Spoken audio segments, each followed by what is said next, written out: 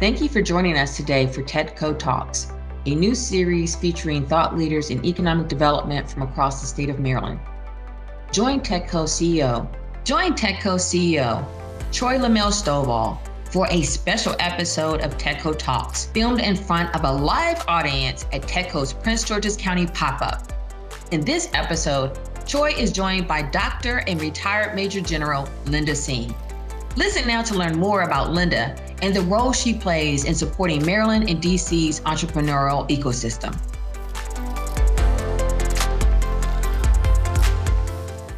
Hello everyone, this is Troy LaMelle Stovall, the CEO of TEDCO. We are live tonight. Prince George's County, come on, I don't care what time you said. We are here at the hotel at UMD live with a lot of great folks who are here in Prince George's County. I can't be more excited to be here tonight. Thank you all. I absolutely have to thank Tammy Thomas and her team for all the great work. Applause for Tammy and her team. I also have to do a shout out. We have a great group of people from Leadership Maryland. Renee, thank you for your team being here tonight.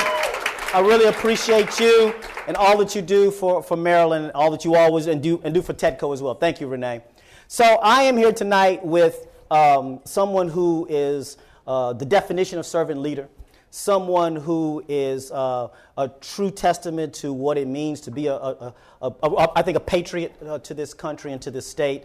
But for me, at a very personal level, a friend. And someone who has been a friend and a mentor. I have never forgotten, just after I was asked to serve as the CEO of TEDCO, I was introduced to Linda Singh.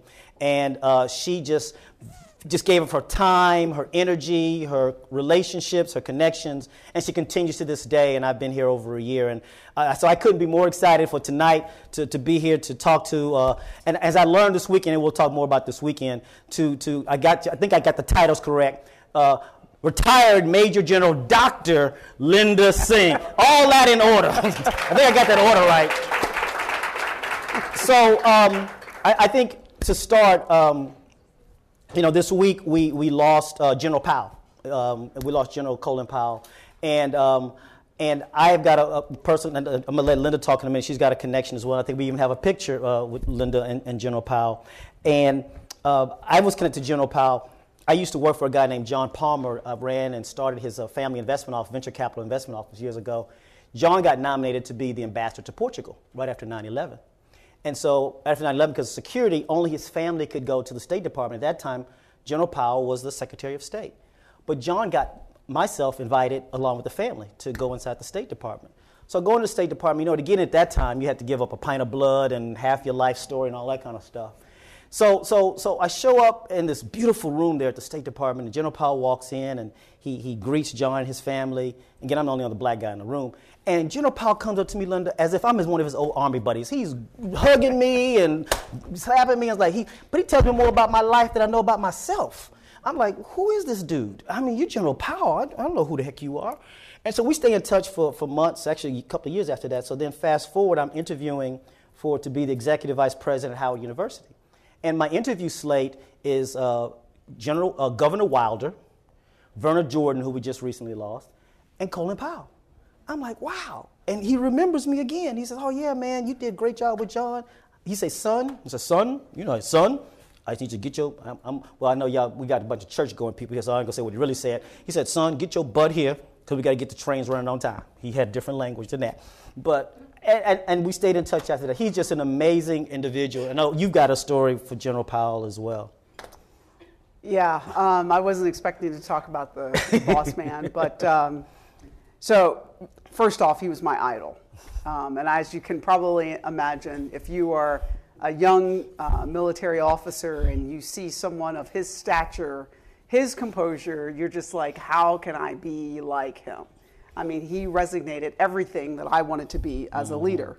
And when I first got the chance to meet him, I was in my civilian capacity. I was working at a PeopleSoft booth for a center, and he was the keynote speaker in uniform walking out. And so right at that time, I'm listening, trying to listen, but we had to man the booth, and he walks out and he speaks, and I'm like, and I couldn't say anything. And so one of my colleagues who was with me after finally I got up the courage to, oh, yes, sir. Oh, he's talking to me, okay. My colleague was like, I've never seen you speechless. And I go, that's General Powell. Like, why wouldn't I be speechless, right? And so, but then when I came back from my first deployment, I had to go to this training at St. Charles, our training center at Accenture. And he was one of our keynote speakers. And they said to me, how would you like to get a photo with General Powell? And I go, oh, that's so cool. But then they came back to me a little bit later and they go, Linda, you've done so much for us. How would you like to go to the luncheon where he's going to be talking to the faculty? And I was like, that is even better. I said, if you call me to come back, teach whatever course, manager course, I'm back, right? So this would be awesome. What they didn't tell me is that they knew they were planning this the whole time, and they set it up so that when I came in for lunch, I'm sitting right next to him. Yeah, the problem is I couldn't eat. I was trying to have a conversation with him, and I think I sounded like a complete idiot. And then, fast forward years later, I get called by the New York office to introduce him at one of the business forums. Mm-hmm. And, he walks in, you talk about how down to earth, he walks in, I don't even know where he walked from. He came in a baseball cap, a suit jacket on, just off the street. It was so amazing. But I think, the thing that, to tell you how much of a kind of, maybe I'm like, one of his little minion followers, but I have his action figure. Yes. I didn't think you were going to say, I wasn't going to put on the spot and tell you that because you. And it is an action figure. It is not a doll. It is an action figure. And there was only so many of these made. And so I searched high and low, and I paid a pretty penny for this action figure that I have put away, and I've displayed it in every office. And my husband actually asked me the other day where it is, and I go, you're not going to find it. Because I do have it put away, and I have several signed books by him, but just an amazing he was person. Right, as well as his wife is an amazing person, and so my heart truly goes out to the family. Absolutely. So thank you for sharing that person. So look, as Linda likes, I tell her she's included me in her orbit, and she's got an amazing orbit. That orbit includes a military career, a corporate career, a mom, a wife, a very large family. An author, and obviously, if you don't know, she was the interim executive director at TEDCO before I stepped in, and still serves TEDCO and has served the state. And so this past weekend, I was honored to be able to be out at I was out that kept driving in Sykesville. I was like, Linda, I love you, but boy, this is a long drive, and so. So I get out here, and we've got this beautiful armory that's there. And I'm there, and the governor goes, and he talks about it. And what he talks about, and they just approved it yesterday, if you hadn't heard, but this new armory is going to be named after Linda Singh.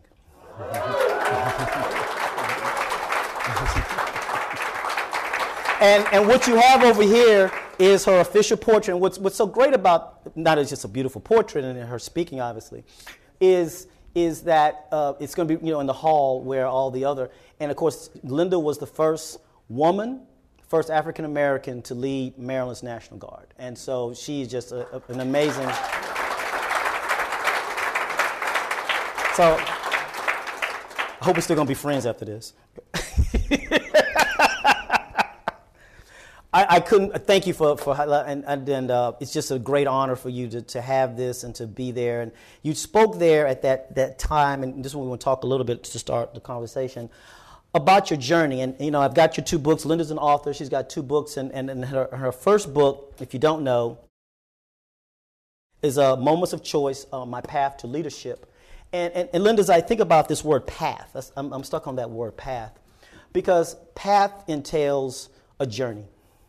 Path entails a journey, and if you don't know, this is a woman who literally has been homeless, slept in the car, and she tells us on the street, has just an amazing story of kind of getting over some very significant personal challenges in her life to rise to be, a major general in our National Guard, and then being a managing director at Accenture.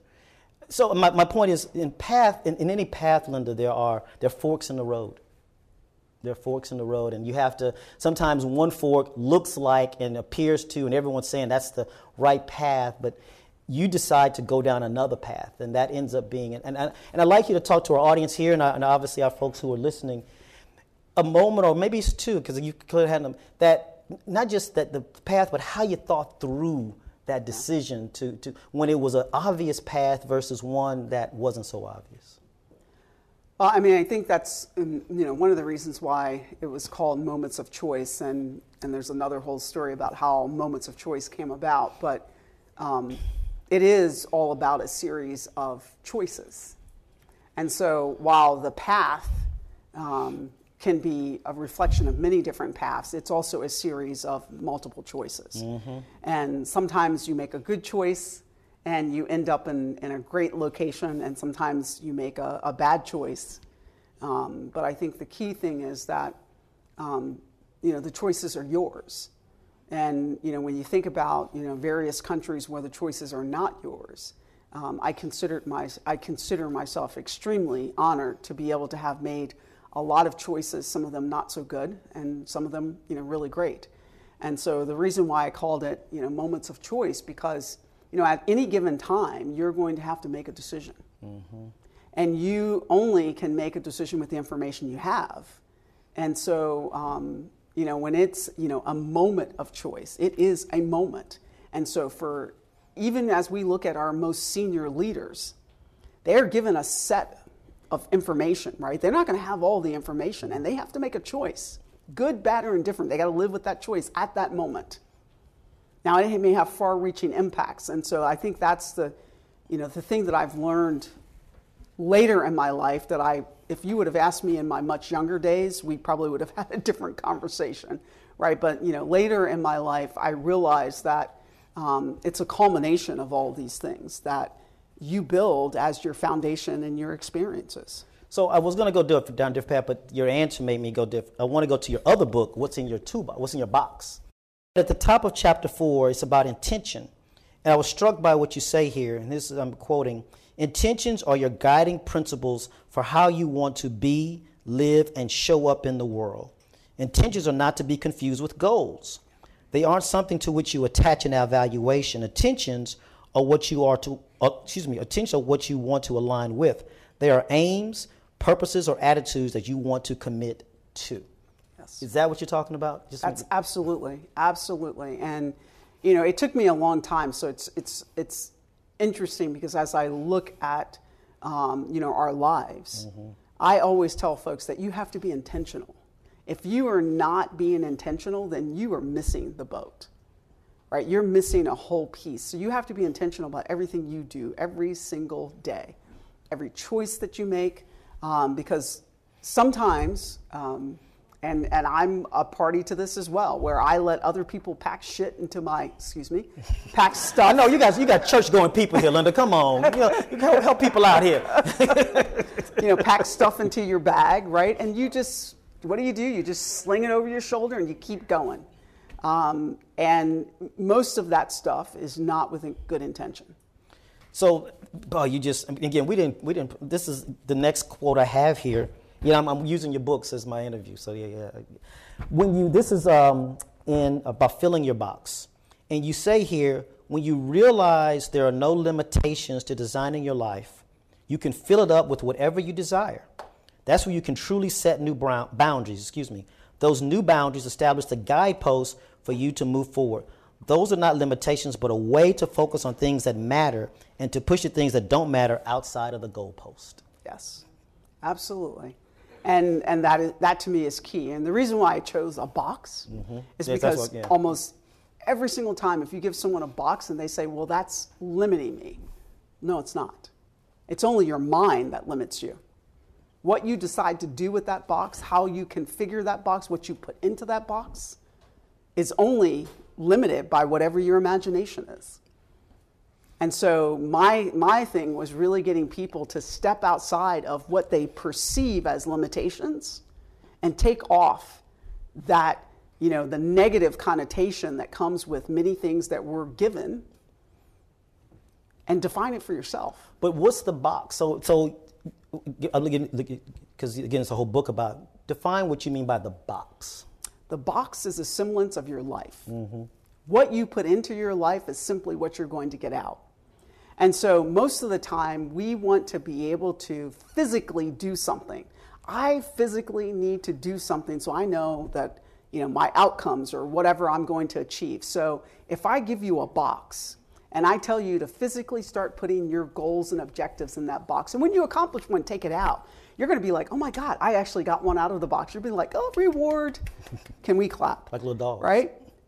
Absolutely. You got your little dogs, your little noise makers. Absolutely, my little noise makers, no right? Ankle biters, right? So, I mean, it's really the same thing. It's kind of this reward system. The problem is that we don't reward ourselves enough for the small things. We wait until we get these big, hairy, what I call hairy, bodacious goals, right? And we want to get those big ones because that's like the ultimate. But what about the things that you do every single day leading up to that? And we never celebrate. And we should be celebrating all those things. So therefore, we get discouraged. Yep. We start walking away from it, and we start getting this negative thought in our head, like we can't accomplish it. And how would you translate that to an entrepreneur? Because we got a lot of entrepreneurs here tonight. A lot of entrepreneurs listening, obviously, but here tonight. Talk to an entrepreneur about that. Well, I mean, it completely relates, right? Because when you think about an entrepreneur, the first thing you're going to be thinking about is, I have this new thing that I want to do, and it's big. And you're thinking about, I have to get all of this done, and you're focused on this, but you don't think about all the little steps that you take. And sometimes it is about quantifying all those little steps to the right people to then move it to the next goalpost, right? I mean, if we think about a football game, right? So everybody likes football. There are some quarterbacks, I guess, that can do this, and running backs and so on and so forth. But most of the time, we are taking the game, right, line by line, right, or multiple lines, right? So we're going, moving down the field. Right. We never ever get on the field and almost out of the gate, as soon as we hit it, we're going to hit a touchdown. It just never happens, right? So you've got to put it in a series of events and activities. So as an entrepreneur, you need to break it down into manageable pieces and parts. Now, oh, by the way, make sure that you're doing it with intention, because there are going to be things that are noise in and around what you're doing that needs to be thrown out because it's just noise. So focus in on what's most important. And only you can answer that question. What's most important that I have to focus on today? And I see this, too often with, small entities where they're trying to boil the ocean, right? Or what I call eat the elephant. And, if you ever tried to eat an elephant, maybe you haven't, maybe that's just really bad form. I'm sorry. If you're from places, it's not that I eat elephant. I don't. But if you ever tried to, look at an elephant and say, I'm going to, take down this elephant, you can't do it all at once. Right. So you've mentioned a couple of times, and I know when you talk on Saturday, you talk about your orbit, the people who were there for you and have been there for you and continue to be for you. So I'm looking at again another quote. Again, I'm still on the what's in your box. We may feel that people are putting us into a box that we don't want to be in. We may feel that they are thinking in a box, or that we are operating with the constraints of a box. I guess where I want to go is how important it is to having that people around you, and how you made decisions about the people you put into your life around you.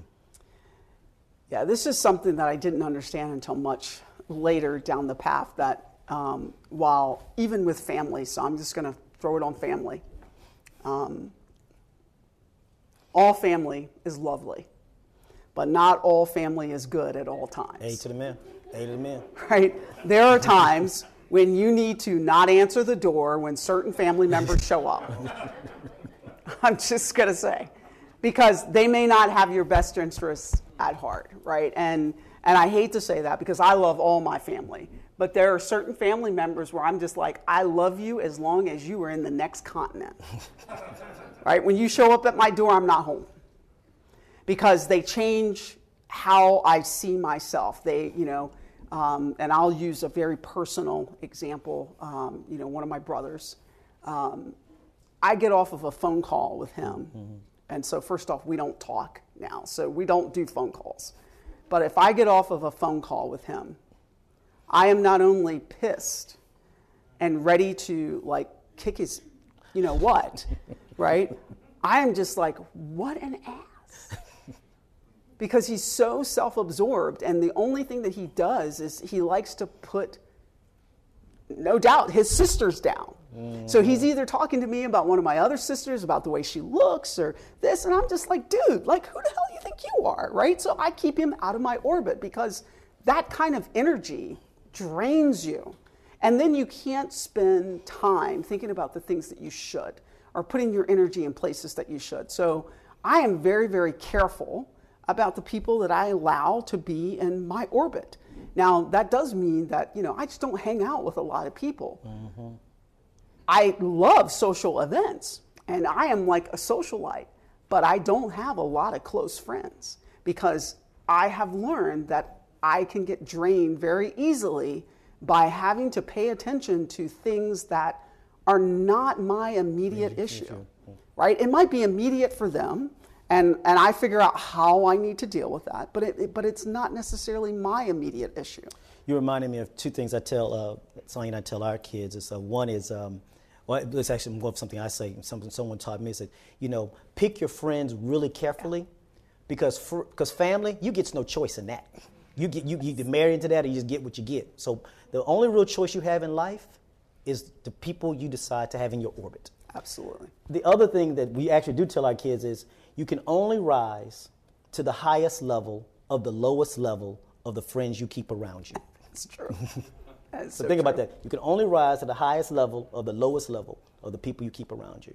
Our daughter goes, our daughter goes to High Point down in North Carolina, and the president who I've gotten to know, he's an amazing. He talks about, everybody needs to go meet all the millionaire kids there who have the private jets. It's not that they got the private jets. You need to find a friend who got the private jet so you can be on the private jet coming home on the friend. And so he's very intentional about saying, go meet these people and make them part of your orbit. Yeah. Especially if you want to get around, because, if you can avoid all the other air travel and all the private jet, that's good. Oh, my God. So I want to go back to moments of choices, if I may, Linda, because again, I didn't do a good job of. Linda has had this career. She was a managing director at Accenture, rose to the highest levels there at Accenture. Was there for decades. Same thing, decades serving the country through the Guard. Obviously, rising to the level of leading the Guard here in Maryland. So she had both of those careers parallel. This wasn't one and the other. She had this. And so I'm stuck here by a quote that you have here. It says, climbing the corporate ladder, learning to engage my brain first and my mouth second.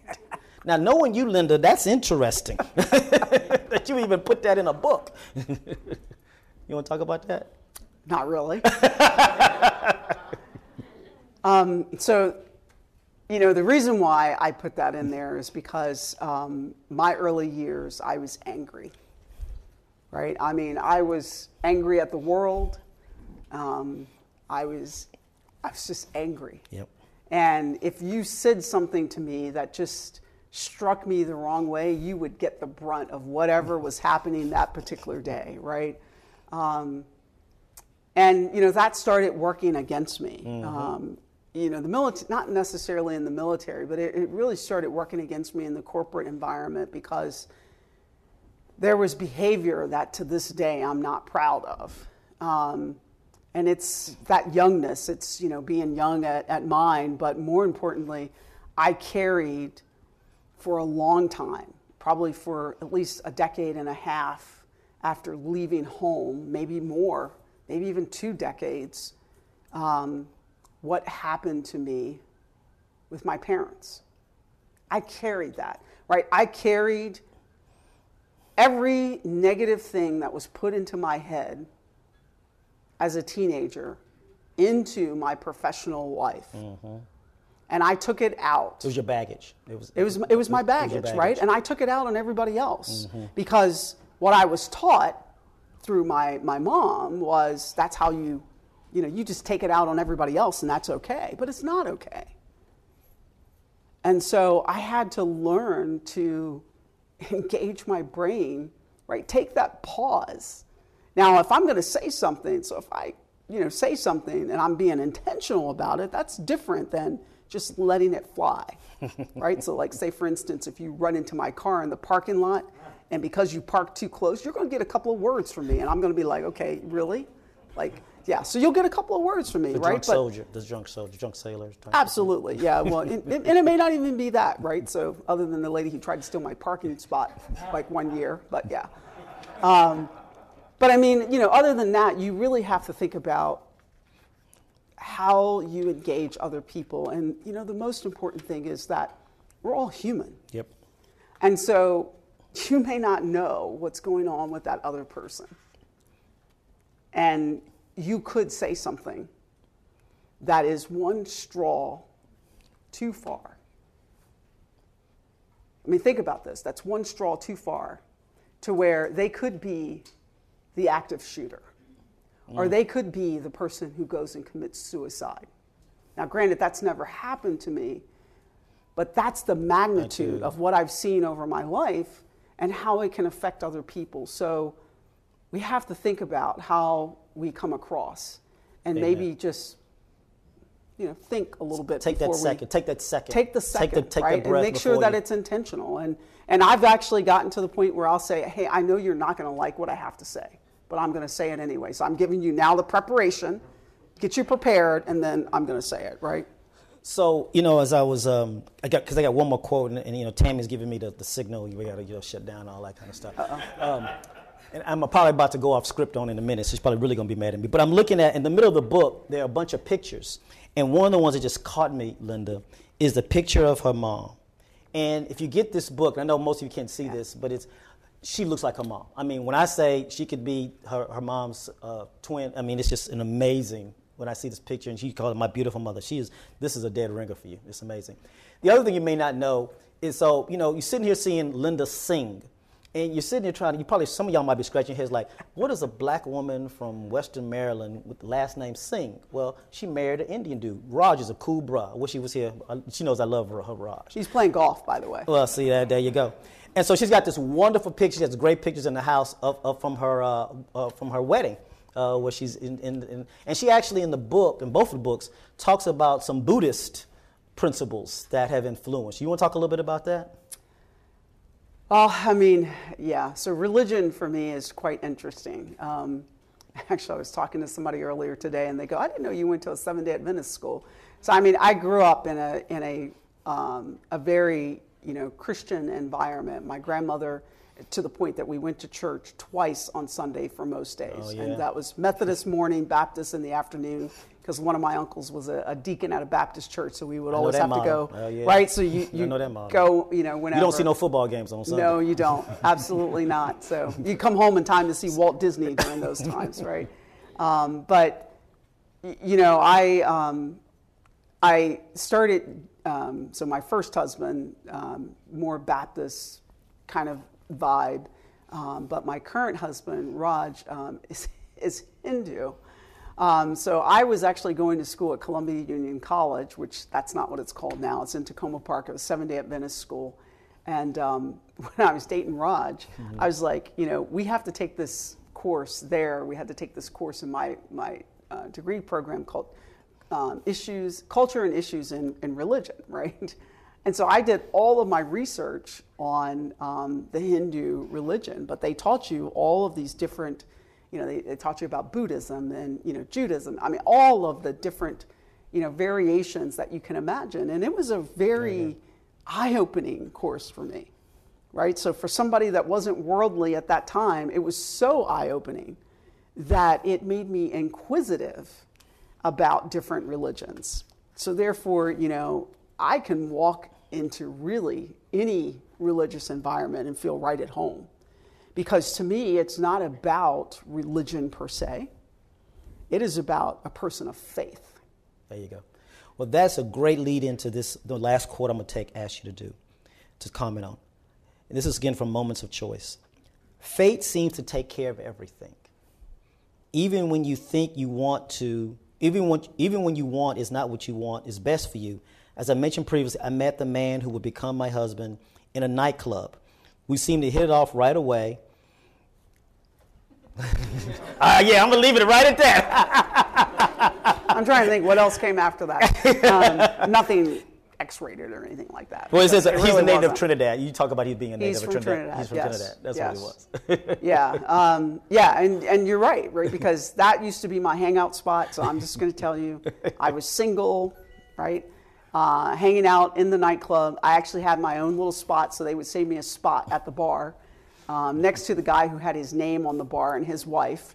So I had my own little spot that I'd come in when I would be there, and he was just so out of place. And if you'd see my husband in those early years, he was really out of place. So Prince George's County, right? So you can think about Prince George's County. The nightclub was Classics.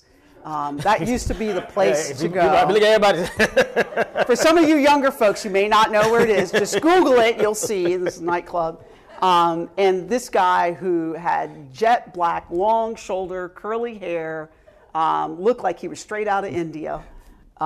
Sitting there, and no doubt it was in the wintertime, and he had on I will never forget this, he had on white pants. I'm like, really? You don't wear white? And he looked like he was bored out of his life. But, here I am scanning the crowd for, okay, who's going to be the guy that I want to buy me drinks this evening, right? And I'm scanning, and I'm like, tick, tick, tick, tick, tick, tick, tick. It's like, whoa, who was that? And so, the couple that was with me, and they were just like, yeah. I was like, whoa. I was like, oh, man, he's a goner. He turned down every woman to dance. Look at Raj. Yeah, he did. So, but I didn't have enough nerve to talk to him directly. Plus, I was looking at him, and I go, I'm not sure he could speak English. So his buddy seemed to be pretty chatty. So I started talking to his buddy, and I go, hey, can your buddy speak English? And he goes, I don't know, ask him. I go, well, that's not really what I asked you.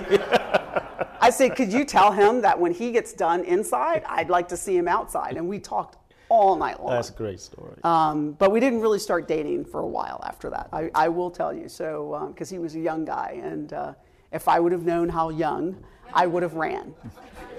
So I know I got a few minutes, Tammy, but this is where I'm about to go off script. I'm going to let folks shout out a question they want to ask me, Linda Singh. I said, Tammy, just go ahead. Shout out a question they want to ask Linda Singh or I. What would you tell your 14-year-old self that you know now that you didn't know then? That's for Linda, right? Yeah. Oh, wow. Let's see, what was I doing at 14? Well, I was playing basketball with the guys in the country, so there's not a lot you can do at 14 in the country. I would say, I would probably tell myself that things are going to get better, right? Like what I am experiencing right then at that moment, at that time, is not the way my life is going to turn out. And so that's probably what I would tell myself. Yeah. And that is, in fact, what, several of my aunts and uncles who you've seen, the big family, right? So, several of them would tell me that, hey, things are going to get better. That's a great way to close. That when I look at your life, and you shared that with me, and I appreciate you sharing with me, that there's always going to be a trajectory. But that, I'll say a little differently, that you might be going through hell, but hell ain't a destination. Hell is a place to go through, not a place to stay. Yes. And your life is a testament to that. Linda, I can't thank you enough. Thank you for what you've done for me and for TEDCO. Thank you all for being here tonight at the hotel. Thank you all for listening tonight. I can't thank you enough. Again, I can't thank Tammy and her team for all the work that they've done to get us here together here tonight. Then thank you, Tammy. I'd be remiss if I didn't call out my boss, the chair of the TEDCO board, Omar Mohammed from Morgan State. Thank you for being here tonight, young man. Again, my name is Troy Lamel-Stovall, the CEO of TEDCO. Thank you all. See you next time. This is TEDCO Talks. We're out. Thanks again for listening, and a special thank you to our guest, Linda Singh, for joining in today's discussion. For more information on TEDCO and its activities, check us out at www.tedcomd.com. If you enjoyed today's discussion, consider sharing and subscribing to TEDCO Talks.